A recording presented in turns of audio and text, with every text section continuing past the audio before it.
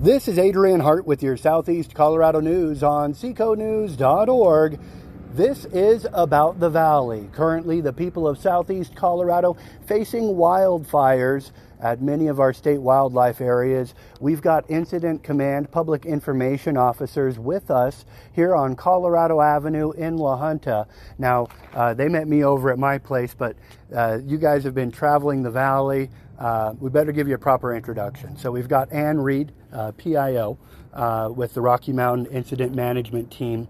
So, Ann, I guess tell us about your trip to La Junta, when it started, and how it's going. My trip to La Junta began yesterday morning. Okay. It was a wonderful drive out eastern Colorado, which is an area I've not been before. Okay. But coming here to the two big fires that you've had, going through the valley. Yep. And arrived here, the incident management team, I hate to say took over the fire, but it's here to support the fire efforts. Exactly. At 1800 yesterday. Okay. So, so you've been in town for better than a day now. Mm-hmm. And what is an update that we can release to the public as far as the current situation with the fires? I know we've got some percentages in press releases from Parks and Wildlife, right, from Ben's Old Fort, and from a couple sources. But, so to say, let's hear it right from the source. Okay. Well, we have some statistics on acreage and containment. That's what we're looking for. I could talk to that. Beautiful. Yeah, so the Fort Lyon fire is at 2,909 acres. We have that at 50% containment. So there was no movement overnight. We had night crew on there, but no movement, even with the red flag warnings that are in place right now. Okay, good. So nice to hear that it's at least at a standstill. You guys are moving forward on containment. Right. We're working interior, making sure that those lines are secure. So they do, if another big wind comes through, those lines can hold. All right. Very good. I want to mention real quickly, typically we want to encourage folks to stay away from the area. Right. There are no real closures other than at the park, the Bent's Fort Park. Right. And we'll talk about that next. But, yeah, no road closures, no evacuations in place. So it's business as usual, just kind of steer clear of that burn area. Yep. If you don't have to go through there, avoid it. Right. Yep. Very good. That's exactly why we've got our media and talk about some cool coverage. I've seen the TV media has been down here. They've had some weather spotters sharing some drone footage over the Fort Lyon area. Okay. So I guess what else do people need to know regarding the incident? Sure. Well, as far as the incident or just in general, I think it's important for people to realize we have tinder dry conditions. Exactly. We're dealing with dry conditions, high winds. It's a setup for those big fires. Yep. So being aware of that, if you smoke cigarettes, extinguish it, don't throw it out the window. Yep. Making sure that you have spark arresters on any of the tools you're operating, whether UTV, exactly, chainsaw. You mentioned one earlier this morning. Yeah, if you have hauling a trailer, mm-hmm, make sure those chains are secured and up and not dragging along, causing those sparks. Yep. Catalytic converters, on cars and such, don't park in deep, dry grass. Yep. With your car. So, just basic. I'm not going to say common sense, but just be aware of the dry conditions. Yeah, and just making sure that you're not adding that ignition sources out there. All right, very cool. The other thing, I've had outreach from the community on how they can help. We know we've got an active fundraiser going on for a firefighter who lost his home there in the Fort Lyon fire. 20-year volunteer for that agency there out of Bent County. Right. Also, if folks want to donate to the firefighters directly, they can drop that stuff at the fire stations. That's what Brad told me as far as incident command earlier from yesterday. Okay. So if that's the case, you got some cases of water you want to deliver to help, they can deliver those to the local fire stations, and that's the best way for them to distribute it. Is there any other way that the public can get involved or get additional information? Additional information is out there. We're running our information currently through the La Junta Fire Department is one source, yourself. Yep. As well. And then the sheriff's offices that it's Otero. Yep, exactly. Sean Mobley, he's got that news page up on social media. And we like to share Sean's posts there too, out there fighting the fire. Very much on the front lines. There you go. So, yeah, thank you very much. Ann, is there anything you want to add? Just being, like you brought up earlier, just having people be cautious out there with their ignition sources. No burning, no ditch burning. I know that's that time of year that farmers are typically, let's burn their ditches for irrigation and such, and just being aware of that weather and your surroundings and such. So yeah, check for those red flag warnings. Yeah. Of course, the source for those is going to be our National Weather Service office out of Pueblo for this region. So it's pretty easy to find. In fact, we'll share that link again across our social media for you folks too.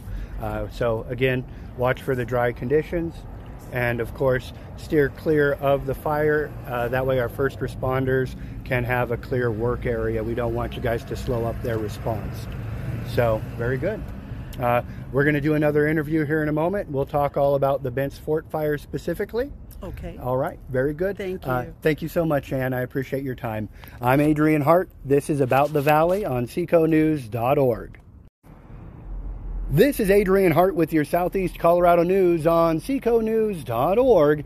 We're here on Colorado Avenue in downtown La Junta with Dawn Sanchez. She's the Public Information Officer with the Rocky Mountain Incident Management Team here assisting with the local response to our wildfire efforts at Fort Lyon as well as at Bent's Fort.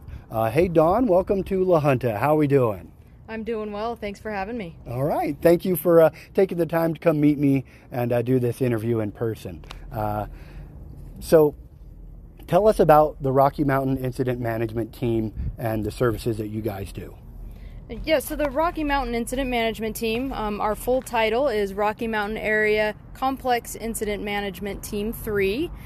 So Team 3, we are one of 3 incident management teams that are located in the Rocky Mountain region, which is a 5-state region. It's Colorado, Wyoming, Nebraska, South Dakota, and Kansas. So our teams are comprised of team members from all 5 states. There is a common misconception with incident management teams that we're a federal team. We are not. Often we do get activated when fires receive federal funding or some sort of state assistance, which is the case here with Colorado State. But we are a team that's built with, we do have some federal employees, so some of our employees work for the U.S. Forest Service, Fish and Wildlife Service, those agencies. But we also have team members who work for municipal departments. We do have team members who work for very small volunteer fire departments in rural Wyoming. And so we're really comprised of all these different types of people that have special skill sets. And we come together as a team. We stay together all year. And we respond to fires together. So when we show up, we're able to come together and just start working like we've been working together for years. It's a well-oiled machine, if you will. It's a very well-oiled machine. A lot of us have been together for many years on this team. So this team was called in by Colorado State, the Colorado Department of Fire Prevention and Control. Okay. So we call them DFPC. They called us in, ordered us to come in and help support managing these fires. And we didn't so much come in to take over these fires. What we did is we came in to assume command to help support the firefighters that have been working on this fire. And so we do that in a few ways. One of the ways we do that immediately is to come in and relieve those firefighters that have been out here for 24, 36 hours, get them to be able to go home, get some rest, catch up, recuperate, refurbish their engines, resupply their engines, and then be ready to either come back out on this fire or these 2 fires, or to be available again for your local community responding to new fires and new incidents. The other way we do that is we come in and we have a lot of logistical support. And so we're able to get supplies, water, food to the firefighters on the ground. So there's a lot of things that we do, including public information officer, and that takes the stress load off of the local folks who've been doing this for the last several days, so they can get some rest as well. So our team doesn't necessarily come in to take over. We come in to support the local unit and really to give the local unit a break and to be able to manage that to the scale that we can as a large incident management team. Awesome. We certainly appreciate you guys bringing your team to help the Southeast Colorado community and help those firefighters as they, risk it, putting their lives on the line. It's nice to know that you guys have that extra logistics background to help with that experience from so many other sites. Yeah, absolutely. And you know, in addition to the logistics, we have a medical team that makes sure that we have plans just in case somebody gets hurt. So we can utilize local ambulances and the local hospitals and to get plans together for things like that. Finances, so lots of different areas, communication, so radios, just a lot of different pieces of the cogs of the wheel, so to speak. Exactly, from the technology to that face-to-face human interaction that you need to build that team. Absolutely. And to plug in. Absolutely. So if our community wants to help the firefighters, how do they do that? Yeah, so we often get questions of how do we help the firefighters, what can we do? And typically in the early stages, those are things that have already been done here, which is donating water and Gatorade. But one of the things that we all tend to forget, including myself and you know, most of the community, is that when these local departments respond to these fires, it takes a lot for them to respond. So in a matter of 48 hours, there's gas that it took to be out to the fire. Right. It's supplies in terms of hoses and nozzles and all of the gadgets and things that put all the tools together. There's potential of tires that may pop. There's, you know, incidental damages to things here and there. All of those have to be fixed at some point. And so we really encourage people to support the local departments. So when they come off of these fires, they can actually do that rehab on their trucks and get everything back together, buy the new parts that they need, all the supplies, and get ready to do this again, because it takes so much to do this.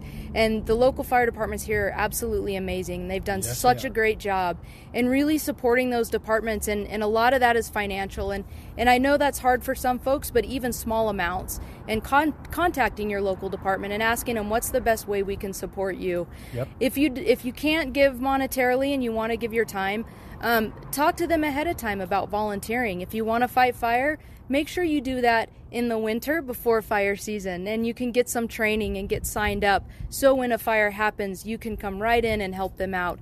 If you don't want to fight fire, there's also folks that we need to help bring supplies, bring food, bring water to those firefighters. So just again, that logistical support is huge for those firefighters on the ground. So contact your local agencies. Contact them early before fire season, before the fire starts, and have them plan in place to be able to support them when they're out there serving the community. Awesome. Thank you so much for sharing such useful public information with our community. Absolutely. And we appreciate what you guys are doing. Is there anything that you would like to add? We're just glad to be here in the community. It's an unfortunate situation for us to be here, but we love being able to support the local community and the fire departments here and doing what we can while we're here.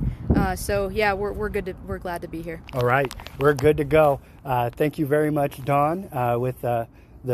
Give me the full name of the team again one more time. We're going to test it. The Rocky Mountain Area Complex Incident Management Team 3. That's right. Sometimes we need a little help from our friends.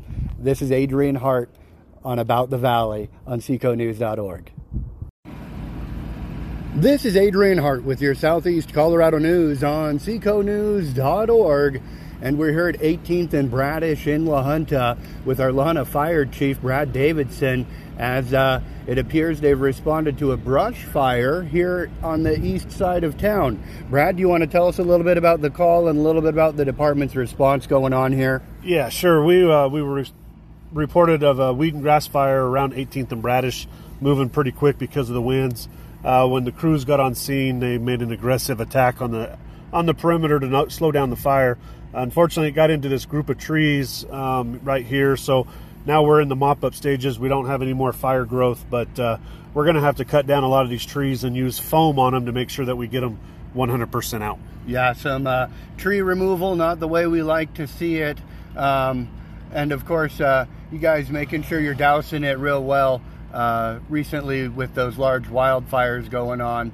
But this is a half an acre, if that? Yeah, I'd say just a little over a half acre total. All right. So our biggest concern was to run the hills and get up on top, but we've stopped that and everything, so we don't have any more fire growth, so we're looking pretty solid right now. All right, no risk to structures at this time. No risk to structures and no evacuations. All right, very good. No injuries either. No injuries. That's what I like to hear. This is good reporting on Easter Sunday. That's exactly right. All right, well, thank you so much for your service to the community, and thank you for your time, Hey, Brad. thanks, Adrian. We appreciate you. All right, thank you, sir.